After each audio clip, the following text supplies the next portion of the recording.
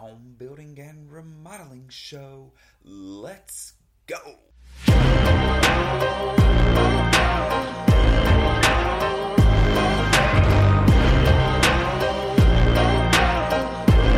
Welcome everybody to the Home Building and Remodeling Show.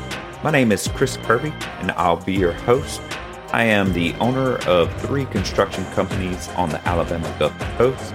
The show is about residential construction. We're going to cover topics of home building and remodeling. Are you thinking of doing a remodel or building a home? Are you a contractor looking to improve your knowledge base or grow your business? Have you ever done a remodel project or built a home? There were so many things you wish you knew or that you could have done differently during the process. Then this show is for you. We break down the process of building and remodeling and how to have the best results during your project. Whether you're a DIYer looking for tips, someone looking to hire a contractor to do a project, or a contractor looking to expand your knowledge base or your business. Welcome aboard. Glad to have you. Stay tuned. We kick off the show with my thoughts on home building and remodeling. I'll share best practices and talk about some of our experiences in business and out in the field. These shared thoughts and lessons learned are meant to help you on your very own journey. Let's go. This episode, we're going to walk through some house plans. I've got some varying opinions on different types of house plans and where they come from.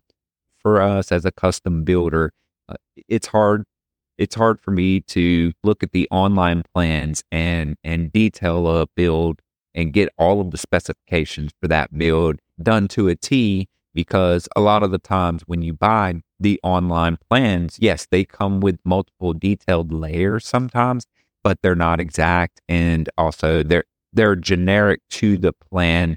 They're not custom to your house and your design and your needs. So what I end up doing a lot of times is I will reference that floor plan, but we have a local guy that will redesign and redraw the house how you want it, make your changes, and then he does 3D modeling as well. And what he really does a good job at is making sure that all of the allowance schedules, like your cabinets, your doors, they're all included in that set of plans. So you have very detailed specifications. I can't emphasize enough how important it is to use an architect that can give you very detailed specifications on your plans. So don't just get the floor plan and not have elevation drawings for the interior. And sometimes you will get just engineered plans that do not do justice to the detailed specifications for the interior of the house. And so it can get out of whack if your builder is just having to go off of the conversations that you have during the meeting and he doesn't have a visual. So it's important to have somebody draw plans that have detailed schedules and that you kind of try to be as exact as you can. It's not a perfect system. So when you're looking at house plans, I know our guy will go back and forth with the client and actually make the changes they want before he finalizes the plans. And once he finalizes the detailed plans, we have the majority of information that we need to be able to give you a number to build your house. So for us, the best bidding on house plans comes by using our own guy. And I'm sure most builders will tell you that they have a preferred architect or engineer that they work with because they want the best build, they want the best workflow. And if there are changes, they can call their person more easily than they can if they have to use online plans. And so modifying those plans aren't always the easiest. And now we move into Shop Talk. It's the portion of the show where I bring in a co-host and we cover trending topics in home building and remodeling. Hope you enjoy. Let's go. All right, we're going to jump right back in. And as promised, we've got Pete with us here today.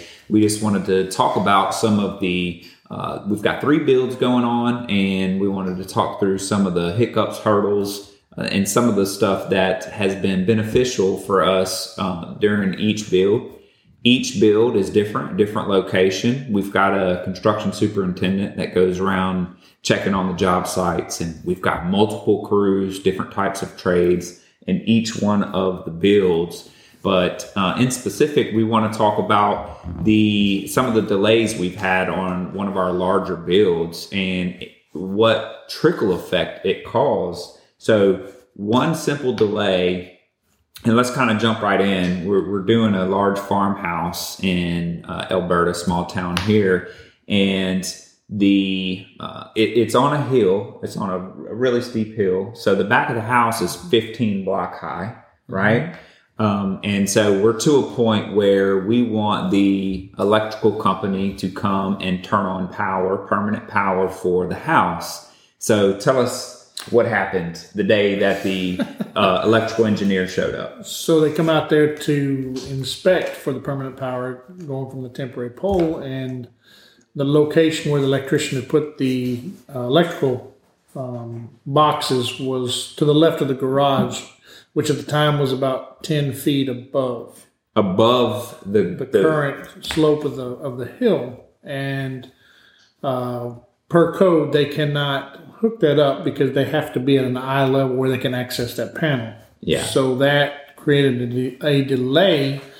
We had to come in there with some kind of a temporary structure, or we ended up bringing in dirt actually to build up a pad in order to create a walking surface, right? So they could, so the electric company could come and walk up to the meter and look at it and access it, and be able to service it, read it, adjust it, and basically inspect it. Yeah. And until we got that, we were basically at a delay. They could not hook the permanent power to the pole at the street. So let's talk about the trickle effect and the other delays that occurred because of that. So us not being able to apply power, where we are in the build, we are ready to do a lot of the interior work, right? Correct. Lay floors, install cabinets, and you need conditioned space for this. Correct. Okay. So let's talk about how that kind of unfolded. How long did it take for us to build the surface? We got that done maybe the next day? Yeah. It took the whole process probably cost us about a little over a week worth of working days. Yeah. And there were other things we could do in that time frame. However, what we were looking for that interior was we ended up customer had selected V-Groove ceilings. We installed those. V-Groove once that was installed, we were ready to turn the air conditioner on. Air conditioner, we had to have power. Power we requested. Ended up coming out, we couldn't get them to turn on because of that. So that created a delay, bumped us to the back of the schedule, per se, for a couple of days once we got the pad. But that delayed the air conditioner being turned on. Yeah. Which delayed the acclimation, which delayed our ability to go ahead and lay flooring, cabinet doors, and stuff like that. So it cost us probably about a week's worth of time there. And not only that, but like with the cabinets specifically, you want the interior to be, you want to be dried in, and you really want it to be heated and cooled, right? Conditioned space. But during all of the chaos of the electrical situation, we had already been told by the custom cabinet company, right? Correct. We were given a date. And then they called us and said, oh, wait, it'll be 6 weeks later, right? Correct. So middle of September. Mm-hmm. And then August 21st, let's just say, they called and said, hey, we'll have your cabinets there next week. So we were kind of nonchalant about the power and conditioned space because we thought we were going to get to the middle of September and be okay. But all of a sudden, they're ready to drop them off. And when the cabinet company is ready to drop off the cabinets, you have to accommodate them being ready for that. Correct. And so now you've got cabinets sitting in a house that's unconditioned. And again, we're ready to install floor. Like, we're really ready to go at this point. Yeah, we were actually waiting for the cabinets in order to do the flooring because you do want to go around the cabinets on that. That's right. So we were basically planning around that time frame, and then it basically got bumped up 4 weeks. Not only that, but like on such a large build where there were some pre-construction delays for the homeowner, they had dropped some dirt on the land, and the dirt wasn't supposed to be there. Yep. And that caused months of delays. So the homeowner is in a crunch, right? Because we're reaching the end of the loan life and the bank is ready. And we're to a point where we can accommodate that. But when you have so many unknown delays, and it doesn't matter, we've built houses in as little as 7 months. We're on track to do one in 6 months. And, it almost takes the perfect scenarios for everything to work out. But that is not the standard, right? You're always going to have something that comes up, whether it's permitting or land use or during the build or subs, there's always something. Delays on inspections, you're at the mercy of the guys coming out there. And that kind of what fell in with the power was trying to get because he had to come back out and inspect it, make sure it was, so you're dealing with an engineer with an electrical company and getting him out there. Yeah, was half the battle. So our lesson learned in that though was the fact that, one of the other things we failed to mention was the homeowner was responsible they were going to build a retaining wall in the back, and, they had kind of held off on doing that. Yes. Well, now all of a sudden we had to get that done and, to build up the driveway for a permanent solution to be in eye level with that meter, right? We had to build up the ground, the foundation, the site, and they needed a retaining wall in the back for a pool and other purposes. So all of that stuff had to get done in just a short window. I mean, we made it happen, and the contractor who did the retaining wall and built up pad made it happen, right? We had our guy come out the next day. But like you said, we're at the back of the line at the mercy of the power company and the power company's engineer to make sure everything was okay. Mm-hmm. And then, so, just looking at a lesson learned for future and for everybody watching, that's something that completely caught us off guard because that meter was 9 foot high, right? We just weren't even thinking about that. And that just comes with experience. And we're not too prideful to expose some of the things we don't know until the scenario happens. Yep. And it could be different with another power company too. There's several of them in the area. So the other, and then you can't get mad. You can't. So there are only a couple of power companies in our area in the county, and the last thing you want to do is aggravate or push too hard for the power company's engineer. Yeah. Now we're going to move into the portion of the show where we talk interior design. We're going to bring in an interior designer and we're going to talk trending design and products. Hope you enjoy. Let's go. Yeah. So there you go. And then how does that allowance work? So for you as the interior designer, what is your role and job with that allowance? Well, ideally, you always want to stay within their allowances because that's within their budget. Yeah. Because they wouldn't approve the estimate if that wasn't improved. And how do we their budget? So. And we don't typically arbitrarily come up with numbers, right? We have a good, better, best, which is based on averages, but you really do meet and talk to them to kind of get an idea. Right. Okay. And thankfully I'm able to pick up on that pretty soon because then I'm not shooting them. Like I've said before in other podcasts, I like to give them 2 or 3 choices, but the more that I'm working with them, I'll usually just send them one and they're like, I'm good. Yeah. You start to, so you just start to know their style and you don't have to really overwhelm them anymore with choices. And I know you have, but I'll ask this for the audience. Have you gotten to a point in some builds or some projects where they are just allowing you time after time to just make selections? Yes. Yeah. Which is good. That means you have picked up on their sense of style. Right. Mm-hmm. You get the vision, right? Well, and I think it comes to that relationship of trust too. They know I'm not going to just be shooting them because I like to read my reviews and I like to give them good quality. Yeah. So and you do, and you care about that. And you've told me time after time that a lot of because this is it is a relationship. Mm-hmm. It's not a single transaction. And I'll give them a heads up too. Like if I know that they're kind of like, oh, Christy, I don't want to go cheap. Like if it is a lower price, I do want them to understand like this is why that was chosen. Or now it could be the other way too, right? If it's a more expensive, and then I have to explain why that is. Got you. So so you may offer them a lower price, but it goes with the vision, or a higher price based on the vision, but you understand their vision. And so that's awesome. I think more experienced designers work well like that and can come up with, pick up on the client's sense of style and help them with the vision. And it makes the process faster. Right. So, I mean, there's no work. So you're trying to keep them on budget. They have a target budget. And your job is to help them make selections that. So what is more important, or how does it end up playing out? Keeping the style intact or the budget intact?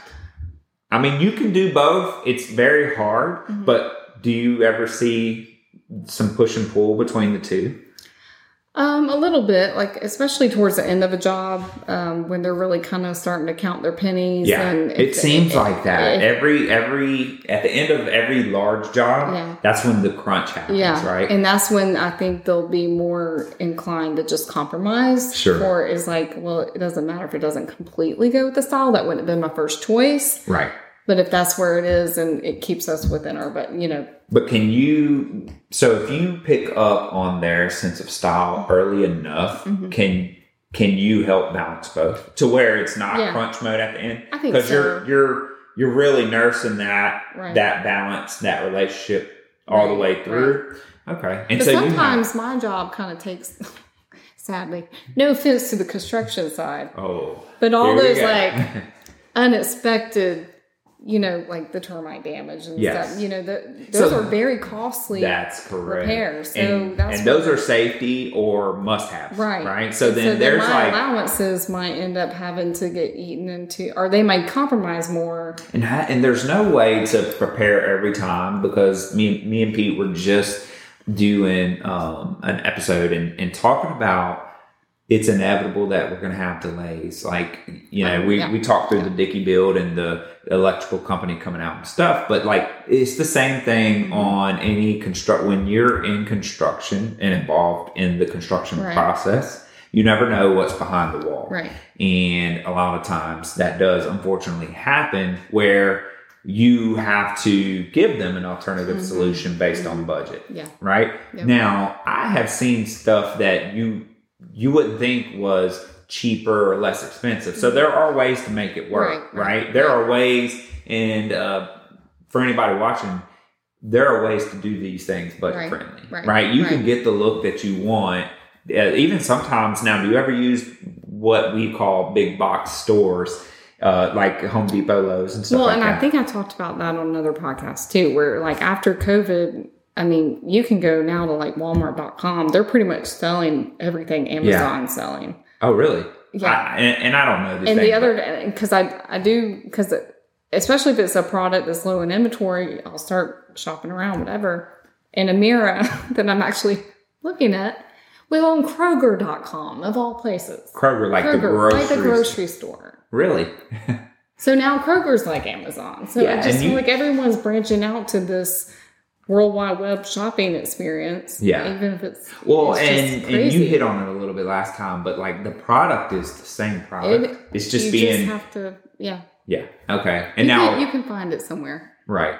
Okay. And then that's where, the budget thing kicks in. We use Wayfair as well. Wayfair, Amazon, Kroger now. I'm just kidding. Yeah. Well, I guess Kroger is now in the business, and why not though? I mean, but if at that point, I think it's about shipping and logistics. And if they can get it and sell it and make money, they will. Yeah.